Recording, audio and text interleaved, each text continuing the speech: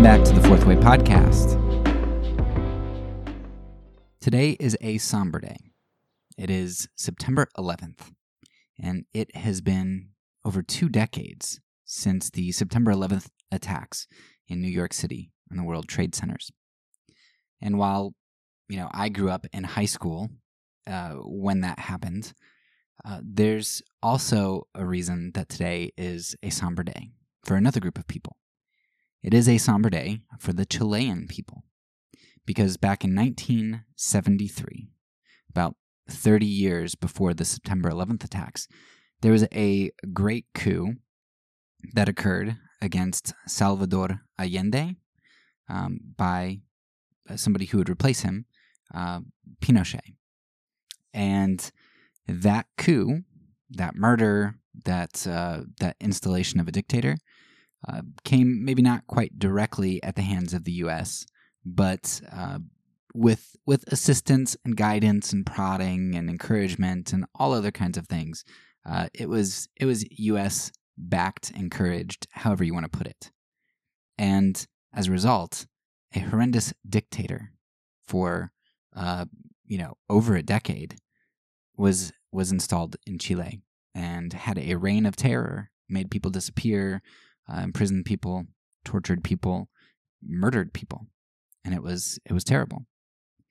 So I thought today would be a fitting day because in this episode, Uncovering Empire, we are finishing up our section looking at the government and military. And while I think of, because I'm a child who grew up in the shadow of September 11th, and just that being the world that I grew up in when I went to college and stuff, and had friends joining the military and everything. Like, that's what I think of when I think of military. Our response to people attacking us. But hopefully, what you've seen this season is that people don't hate us because hate the United States because we're free. They hate us because we're hateable. We've done so much evil in the world as an empire. And so on this date, I figured it would be kind of a doubly good date to release this episode in memory of September 11th and the innocent people who died as a result of the hatred that other people have for us, but at the same time, in remembrance of the rightful hatred that a lot of people have towards the U.S. because of the way that we have functioned in the world. And so this is a great day to release this episode and take a look at some of the resources that have guided me throughout this season, throughout this particular section. Since I broke this section up into 2 sections, military propaganda, which is, of course, an arm of the government, but nevertheless, I broke it up because it's such a big entity, into military as well as government. So we'll start with military. For military propaganda, hands down, the book that you really need to read is War is a Racket, because it's such a short book, and it's such a classic. It was written before World War II, and it was written by a guy who has so much credibility, Major General Smedley Butler, one of, if not the most decorated Marines in U.S. history to this day, and he doesn't have an axe to grind. Like, if anything, he should be propping up the government, but and the United States. But he's able to, more objectively than any of us, he's able to take a look at what the government had him do, who he did it for, what the results of that were, and he lays it out, and he says war is a racket. If you want another book that kind of goes into this and kind of more of the effects, I didn't find it as good. I mean, it was interesting, but Gangsters of Capitalism is another book that kind of is more biographical and takes a look at some of the background to Butler. I also found the Afghanistan Papers was a good book to take a look at how this kind of thing happens in more modern times. What was going on there with the propaganda, what we were told versus what was actually happening, who knew about what when, and yet how the show just went on for 2 decades. Terrible for the people involved in it on both sides in Afghanistan and the soldiers who thought that they were doing great things for freedom. but the Afghanistan papers are a good look at how military propaganda kind of plays out, like what goes on behind the scenes. Of course, Base Nation, you heard me talk with Dr. Vine this season. I did an interview with him, which is a fantastic look at the footprint that the military has around the world and the empire that we truly are, and kind of how that gets couched. You know, there's a great, I don't know if it's a meme or whatever you want to call it, but you can look, just do a Google search, and you can find the U.S. always says, well, China's encroaching and China's doing this and all that. But then you go look at a map of the U.S. military bases, and we have like China, Russia surrounded. Our military bases are like right on their doorstep, and they don't have anything close to us. And it's really interesting. So Base Nation kind of gives you more of a feel of how expansive and imperialistic the army for the United States really is, and it's fascinating. More for the propaganda side, if you want to take a deeper look at how propaganda kind of instills itself in people, these other things that I mentioned are more of like the effects of propaganda and the recognition of it. But if you want to see, well, like, how does that stuff ever get into our heads? Like, how did Smedley Butler believe that he was doing good things? Because it seems so obvious to us that he wasn't. How did he think that he was doing good things? Or the people in Afghanistan, how did the soldiers believe that they were doing good things? Like, how could they not see what was really going on? So a couple books were Ordinary Men was really good in relation to this, and to how just regular people can believe things. And They Thought They Were Free, which is a World War II book as well. But this guy goes and he interviews, like, after World War II, he interviews 10 people along the spectrum of, like, Nazism. Like, they were dedicated Nazis versus kind of indifferent. And just, he's like, well, what were you all thinking? And, of course, he asks it. He can't come and straight up ask them. But he asks these people and he evaluates their responses. And it's really fascinating to see how could people, like, go along with these kinds of things. There are also a couple of videos that I have linked here. One from Second Thought, which is more of I guess he's explicitly Marxist, pretty Marxist. But I find that I like to get videos from Marxists and capitalists, and you've seen that through this season. I've interviewed people, I've interviewed communists, I've interviewed capitalists, right? All across the spectrum, because I think Marxism does a really good job of identifying systemic issues, whereas capitalism does a good job of keeping an individual in view. And so you've got the collective versus the individual, and both of those things are good in a sense, but each one doesn't seem to be able to keep the other in view. If you're all about the collective, you're willing to sacrifice individuals. And if you're all about the individual, you're willing to sacrifice collectives, groups of people, through systemic injustice. And so don't dismiss the Second Thought video just because he's a Marxist. You should check it out. And he has a lot of good things that help you to think through stuff. There's also some videos in here about military recruiting practices. And one of the books that I loved, which I don't know that it really fits under propaganda, but it kind of gets the discussion rolling on something called moral injury and like what's really happening to soldiers who are returning home. It's called Achilles in Vietnam. And it was just a phenomenal read to kind of see the mindset that soldiers have and what war does to them, and just what people are starting to figure out with PTSD and such. But it still gets kind of minimized. And George Carlin, I think it was, has a really good skit on this where he talks about how we use language to soften things. With PTSD, he's like, it used to be called shell shock. Now, and then he goes through he traces the different things that it was called until it's like, well, PTSD, it's kind of informal, and it's like a medical diagnosis, and it doesn't feel so bad. And it's just really good to how we're propagandizing our soldiers and people into thinking that things aren't so bad. All right, now into military conspiracies. There are loads of conspiracies that we could get into when we get to the military and the government. And if you just Google, you can find your own set of conspiracies that interest you.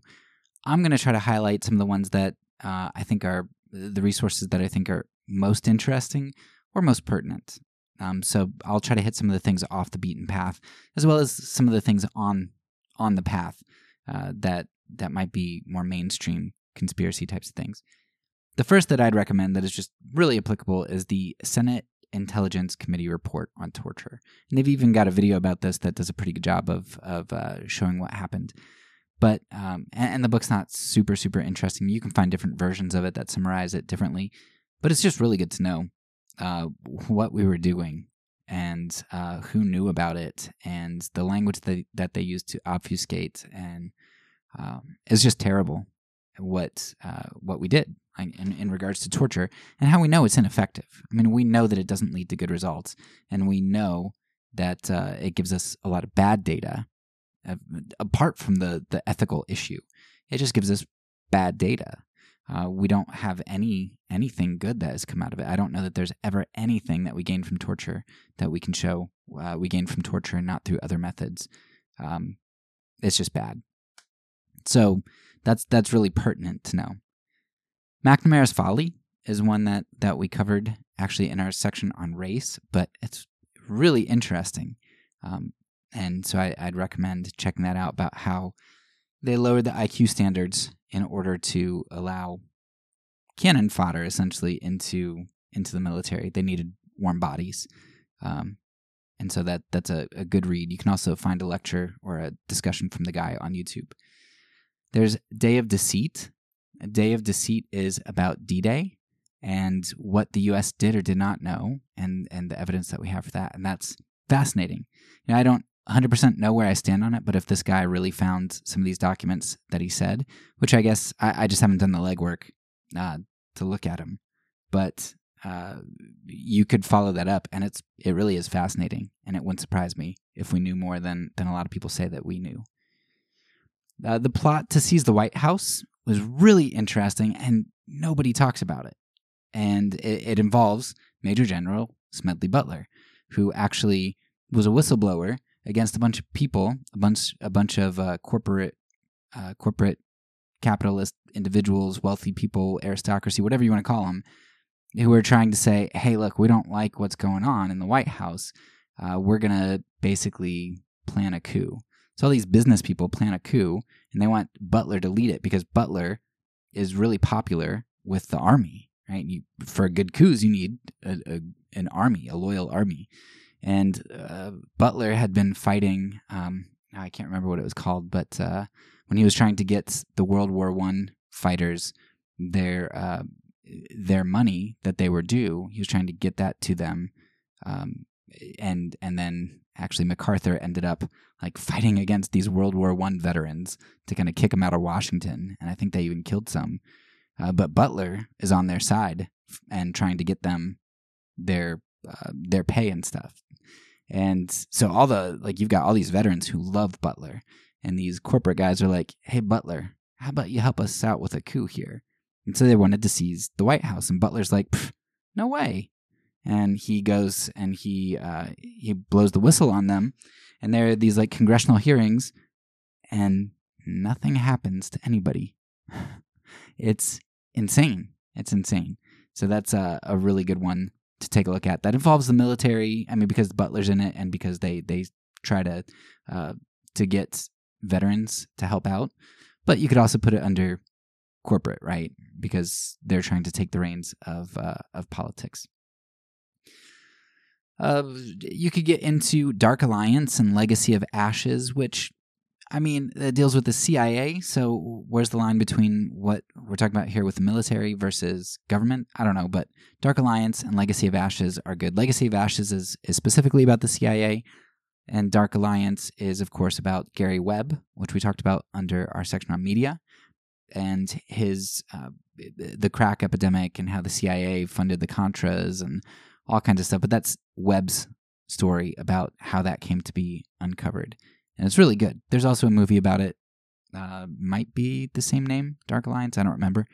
But it's the movie was actually really good, and it didn't deviate from the book as far as I remembered. It did a good job of portraying Webb's claims, not conspiratorially, either way. Like, it didn't say he was crazy, but it also didn't say that he was making these claims that conspiracy theorists say he was making. So it was a good movie. And then, so I think it's here I can tack on it's not dealing with the military again, but it is a government office, and it is a violent office. So I'm going to put it under military. But there are a number of resources on policing that I strongly recommend you look into. And policing actually, for as much damage as our military does, policing is something that is more on the ground level and maybe impacts most of our lives, more of our lives day to day. And if you can see it on the ground level, you can imagine what things are like, what the corruption is like when you scale that up to the military level. So it might be a good place for you to actually start by taking a look at policing. There are a couple really good ones that I'd recommend, and maybe you'd want to start with some of the more like podcasts and stuff. So Behind the Bastards, as far as credibility goes, like, they're fun, they're interesting to listen to. So that might be good to wet your whistle. I wouldn't hang my hat on all of their facts and stuff that they're saying, but it's a good start, and it'll get you interested in terms of, well, where do I go from here? Like, what aspect of policing do I want to study? But as far as a couple really good examples of just seeing corruption in policing, you can check out Breaking Blue, which I found really interesting. I don't know why other people might not like it. It didn't get us all that great of ratings from other people, but I was just fascinated by the story. It was so intriguing. I'd recommend Breaking Blue or Bluegrass Conspiracy, and both of those are going to deal with how there are corrupt cops in those different areas, but completely different areas of the country. One's out west, and I think Washington. The other one's, I don't know, like Georgia.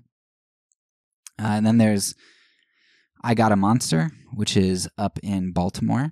And that one, if you want to get like deep into how things work, and it was a really high quality book because it was taken from like affidavits and court hearings and all kinds of things. So this guy really, or the author really pieces the story together really well, and you're able to see how corruption in policing works. And all of those are really good. So those are 3 examples from 3 different parts of the country about corruption in policing, and there are so many more stories. I mean, I read another one called Convicted, and I don't remember where they were, maybe Indianapolis, I don't know.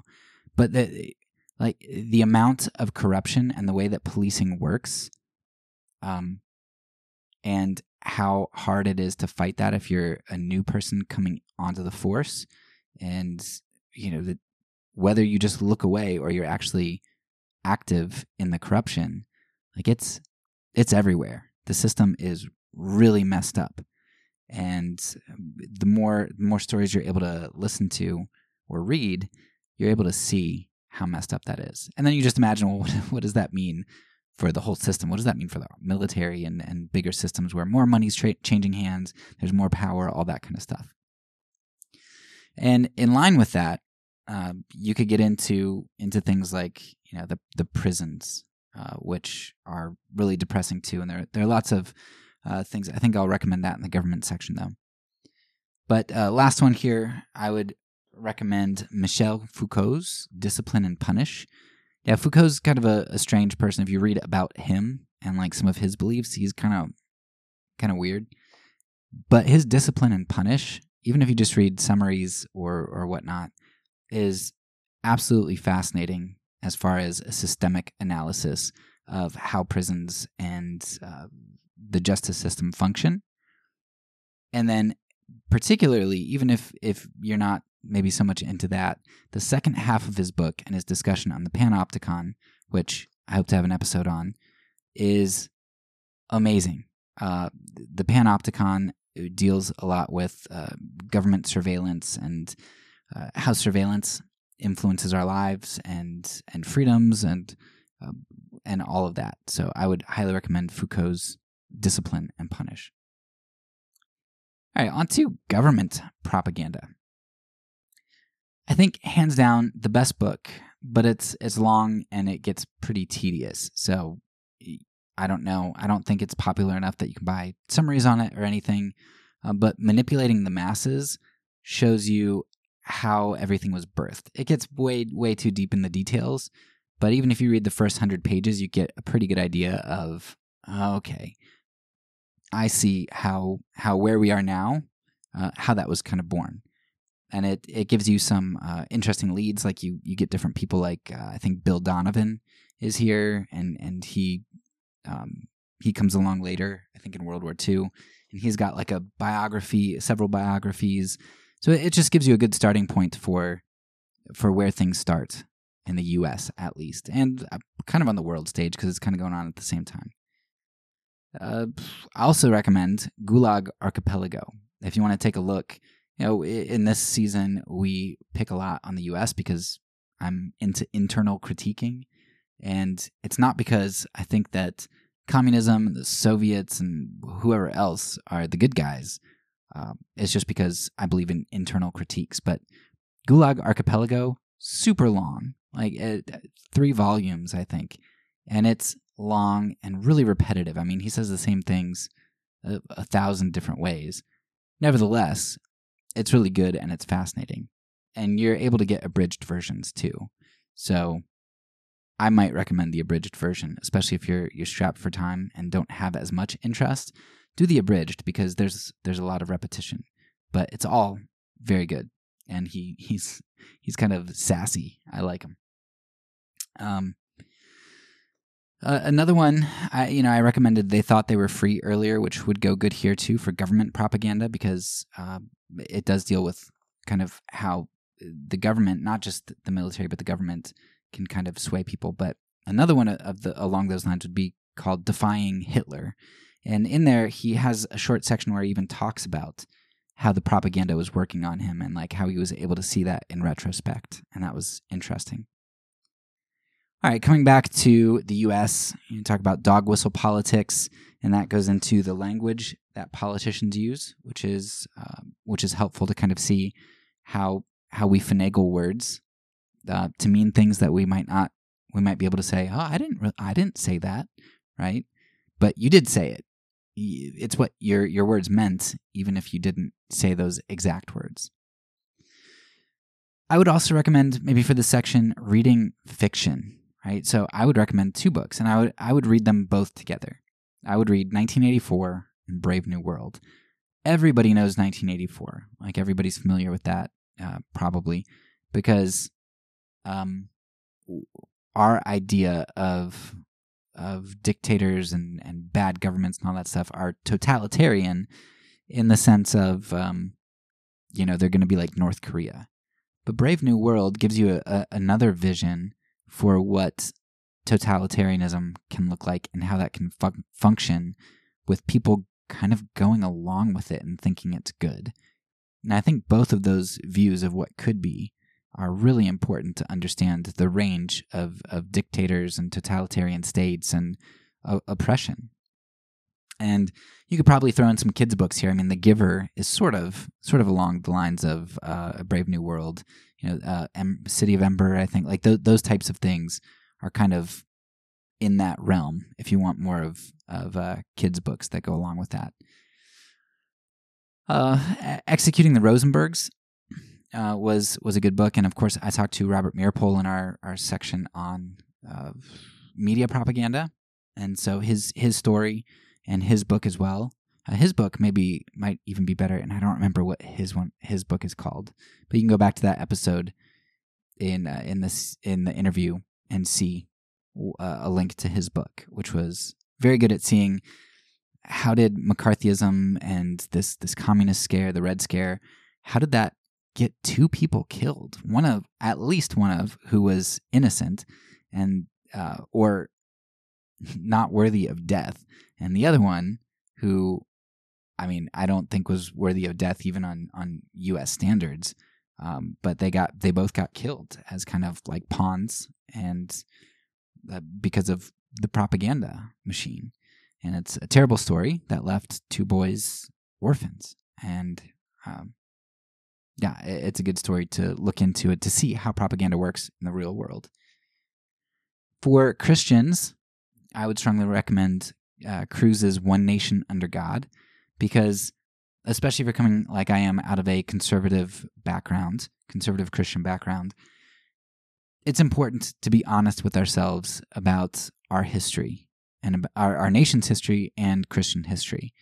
And you can't really do that if you're fed on all this propaganda about what Christianity is and America is a Christian nation and all this kind of stuff. You need to kind of know where you came from and how things transpired. Cruz's One Nation Under God and Fitzgerald's I think it's the Evangelicals, but those are both really good books to kind of get you started. And now, of course, there were some things that, especially I remember Fitzgerald saying, where I was like, I don't know if you can back that claim up in terms of like what she was saying that Protestants did or did not believe back in the day. But they were minor details. They were like theological details. They weren't historical details so much. But her book was really good. Lastly, so there's a video that I put in here, Michael Parenti's The Dark Myths of Empire. And that's just going to be a good consolidation of discussion about the U.S. empire and kind of the way that things actually are compared to what maybe we've been taught. So as far as conspiracies, I'm going to break government conspiracies up into two parts, because there are kind of the simple conspiracies, like one-off conspiracies, and then there are conspiracies that are a bit more complex, compound conspiracies perhaps. So simple government conspiracies, I've got some links in here to things like COINTELPRO. There's a COINTELPRO documentary, which is amazing. Just this story of COINTELPRO, and it uncovered a lot of different things about how the government was basically spying on everybody. They were like ruining people's lives. Like if a professor was too far to the left, they'd like set them up and make their wives think that they were having affairs, and all kinds of things. And they threatened Martin Luther King Jr. They told him to commit suicide, or else they were going to release, I think, information about his affairs to the public. Things like that, where they're trying to get people to assassinate themselves, right? There's MK Ultra, which is hard to even believe was real. Like they were taking people off the streets and like drugging them and testing LSD and all kinds of things on people. It's insane. It's like, that one to me is like science fiction. Like, holy cow, how do you get away with doing that? But under MK Ultra, around that time, you've got all kinds of other things going on. Operation Condor, where we are assassinating people in South America and making coups and things. HT Lingual, where the government's opening people's mail, like lots and lots of mail. The Pentagon Papers, which you can find documentaries and books, including by Ellsberg himself, on the Pentagon Papers that reveal Vietnam was started on a farce, right? We weren't really attacked by a Vietnamese ship. And then even into modern day times, WikiLeaks, and you can get into Julian Assange and Chelsea Manning. But there's so much that we know the government has done that is just absolutely wicked and evil, and spying on its own citizens, and the terrible things that we're doing, the torture, everything, the coups, the assassinations. It's insane. Like, it's the stuff that we know. We don't even need to get into the conspiracies that we're not sure about to know that we are so screwed up and so evil. Just absolutely evil. But it is fun to get into some of the other more ambiguous conspiracies. I really liked the one on Martin Luther King Jr., the plot to kill King. That was fascinating to me. And now I didn't follow up on the book, but from what it was, from the way that things were presented, there were so many things where I was like, oh, there's no way that's coincidence, right? There's no way, something is going on. And so of all the conspiracies that are out there, like, JFK, King, all of Roswell, whatever, the plot to kill King has me the most convinced on some of the like more maybe far out conspiracies, the MLK, I think, was a setup, and especially knowing what you know about the CIA, we know that they were trying to get King to kill himself, and we know some of the other people that they essentially had assassinated, and the black leaders and stuff, and some of the things that they were doing to them. Well, I really don't doubt that that MLK was assassinated. But I didn't want to include that in the season because it is disputed enough that I don't think it's worth doing. There's another book called American Conspiracies and Cover-Ups, which goes through a lot of different conspiracies, so that might be good bang for your buck. The Creature from Jekyll Island, the guy who wrote it is kind of a little off his rocker, I think, from what I researched on him. But his story is really interesting. It deals with the financial system and all that stuff that went on. And what he says about inflation and the way that works makes a lot of sense in regards to why this conspiracy might be true and why people did what they did. It's an interesting read and something worth checking into, but I wouldn't stand behind as a conspiracy that I'd say happened. As far as another conspiracy that we know happened, or maybe I shouldn't say, yes, we know it happened, but to what extent, I don't know. So in Japan, Unit 731 were essentially like the Nazis, and some would argue worse, some would argue the same. I don't know. I don't know exactly the scale and stuff, but in terms of the things that they were doing to people and the sadism, they were really nasty. They were terrible. So I've linked, I think a video, but there are also some books. I didn't read one that I really liked that was good that I'd recommend, but there are a number of videos on it that give you a synopsis of these essentially Japanese Nazi psychos. And where the conspiracy comes in, okay, yeah, that's conspiratorial to a certain extent. But where the bigger conspiracy comes in is you have to ask yourself, well, I've heard of the Nuremberg trials, but there were never any trials for the Japanese. And if they did the same thing, like, shouldn't there be war crimes trials for them? Nope. And so the conspiracy goes that, and I think I read a document that kind of backs this up, but I can't vouch 100% for that because I can't find whatever link I had. But essentially the conspiracy is, look, the U.S. essentially had, because we defeated Japan basically, essentially by ourselves, right? We dropped the bombs and we went in. Unlike Germany, you got Russia coming in, the U.S., Great Britain, like everybody's coming in. And so we kind of have to split. Well, in Japan, we had free reign. It was just us. And so we say to these Japanese people who are doing all these biological experiments, hey, I'll tell you what. You give us your information, and we will kind of look the other way. We'll let you go. You'll live your life. You'll have a nice, comfortable life, and you're free. Doesn't matter what you did. The past is in the past. Just give us your biological warfare information, and you're good. And so the U.S. let psychotic, mass-murdering, sadistic, torturing Japanese criminals go so that we could have, our own information on biological weapons and things, right? So I think that makes 100% sense. Of course, the Soviets actually had war crimes trials for the Japanese, right? So those nasty communists, Soviets, had war crimes trials. Now, am I naive enough to think that the Soviets, who are themselves horrendous people who shoot their own guys if they run back and retreat, am I naive enough to think that they had war crimes trials out of the goodness of their heart? No, of course not. I think that was probably their own propaganda and trying to say, hey, look, we're good. We have war crimes trials. Well, look at what the U.S. does. They don't do anything. So, of course, that was probably propaganda too. Nevertheless, the U.S. did. We let people go so that we could have our own information to make our own weapons. Pretty terrible. Another interesting thing, and this, I don't know that this is conspiratorial because it's right out there in the open, but it's something that people don't know, right? We talk about how we hate all these human rights violations and atrocities.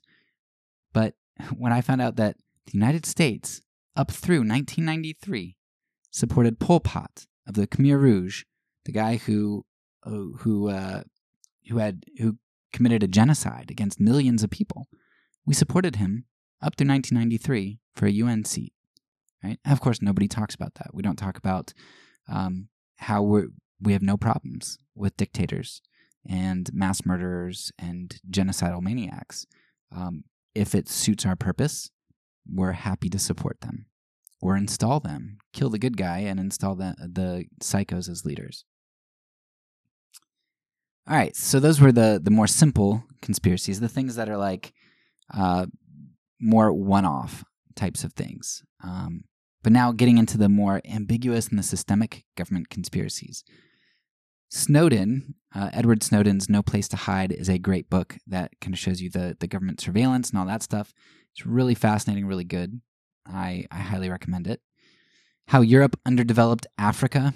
Now, if you want to take a really deep dive into history and kind of get a long look at where some of our systemic issues have started from, and why Africa is the way it is, why the U.S. and other countries have some of the wealth that we have, and all that kind of thing.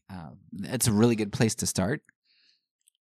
And I would read that after I read How Europe Underdeveloped Africa. I would take a look at capitalism and slavery.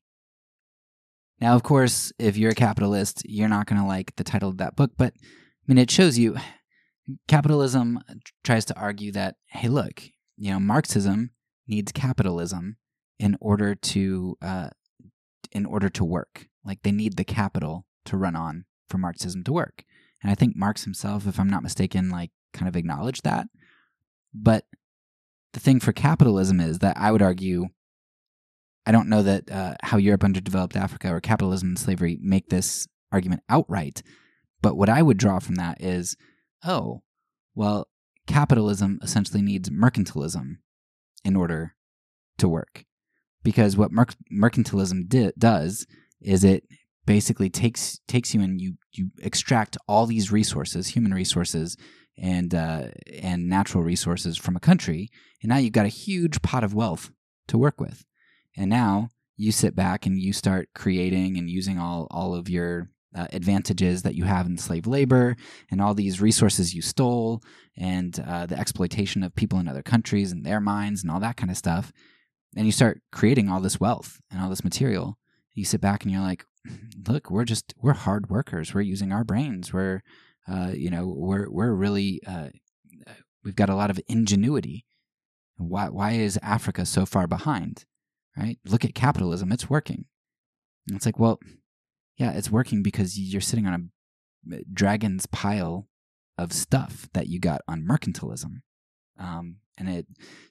Those two books are really good if you want to get into that whole discussion. And it overlaps a lot with empire, with the Spanish-American War, with the Philippines, Cuba, Haiti, all that we discussed in our episode on Haiti, and our interactions in the world and all that kind of stuff.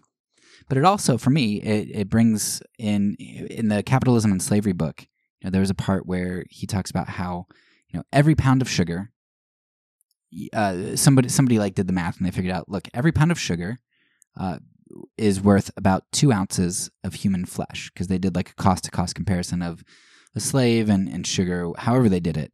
But every pound of sugar is worth 2 ounces can buy you 2 ounces of human flesh. So a family using 5 pounds of sugar a week could save one man in less than 2 years, 21 months. But the thing was, like, who's going to stop eating sugar? Like, nobody stopped eating sugar, except the fearless Benjamin Lay, right? Which is a story that we did back in our section on race, right? So we can look at those evil, bad mercantilists or corporate greed and all that stuff that we're doing to other people, but then, or Apple, who's got the slave labor, and you have to say, well, you know what? If my family, when my kids get older, if 16, 18, whenever we decide to give them phones, if we ever decide that, it's like, if I bought 6 phones for our family, I wonder if we chose not to buy from a company that had slave labor, how many slaves would that be that essentially wouldn't be exploited? I don't know, but I buy iPhones. And that's something that also causes self-reflection because we're a part of the empire too. So those are two really heavy books to kind of think through. A bunch of other books. I'll start going through this fast because nobody wants to listen to just recommendations for books for a whole hour. So I'll work. Pathologies of Power by Paul Farmer, who is really good writer on Haiti, but Pathologies of Power spreads out, and yes, it deals with his experience from Haiti, but also all over the world, and it kind of explains how power functions and where conspiracies kind of come from. Radio Free Dixie I recommended in our section on slavery, racism as well, but Robert F. Williams and the Kissing Girls case and just the CIA coming after him and him escaping to Cuba to get away from that. Then Waiting for an Echo and a Knock at Midnight deals with the criminal justice system and some of the evil that goes on there. The Pinochet File, I really liked it. Probably a lot of people think it's a really dry book.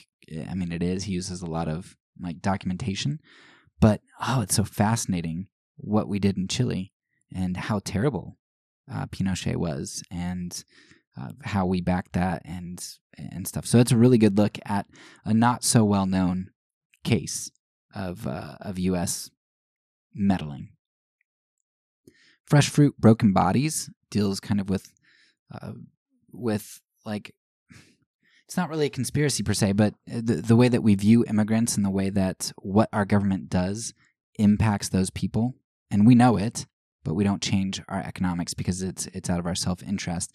But we have narratives against immigrants and other sorts of things that are meant to free us from having to talk about how we're harming people for our self-interest. New Confessions of an Economic Hitman is fantastic. You'd want to research it to back up its claims, but I strongly recommend it to see how governments basically put their dogs on a leash, how they get lackeys, how they get people under their thumb like the mafia.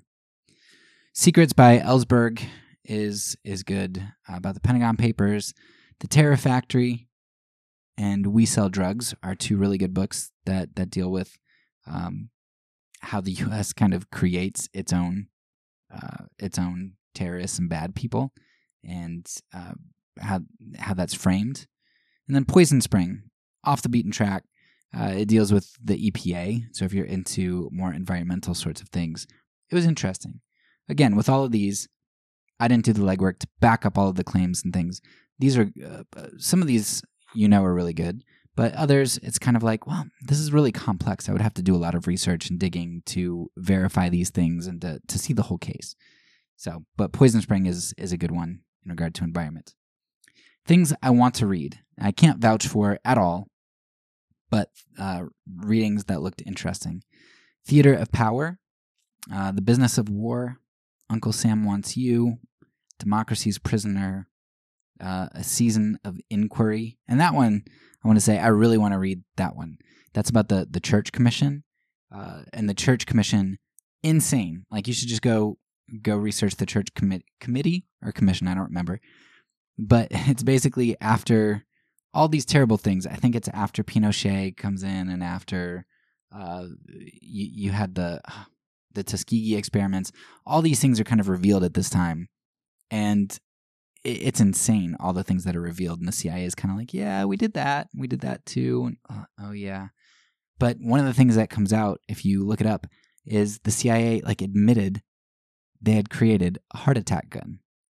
Like that they could shoot this untraceable dart or whatever. I don't know if it would dissolve in your blood or whatnot, but they could shoot it into somebody and it would give them a heart attack. So they could assassinate people from some kind of distance with a gun that would give somebody a heart attack. Like, insane. And this was back in early to mid 70s that they had this. So what technology do they have now 50 years later? Insane. How We Advertised America is also one. And then there's the Deprogram podcast, which I haven't checked out, but they've got an episode called Conspiracies They Told You Weren't Real. And that gets into some of our more simple conspiracies that we mentioned here. There's so much I left off the list. These are just things that I think would be worth checking into. So hopefully that gives you a start. That's all for now. So peace, and because I'm a pacifist, when I say it, I mean it.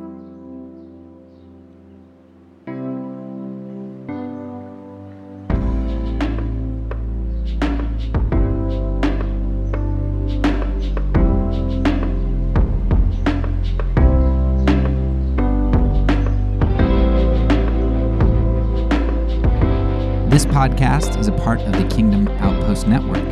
Please check out the links below to find other great podcasts and content related to nonviolence and kingdom living.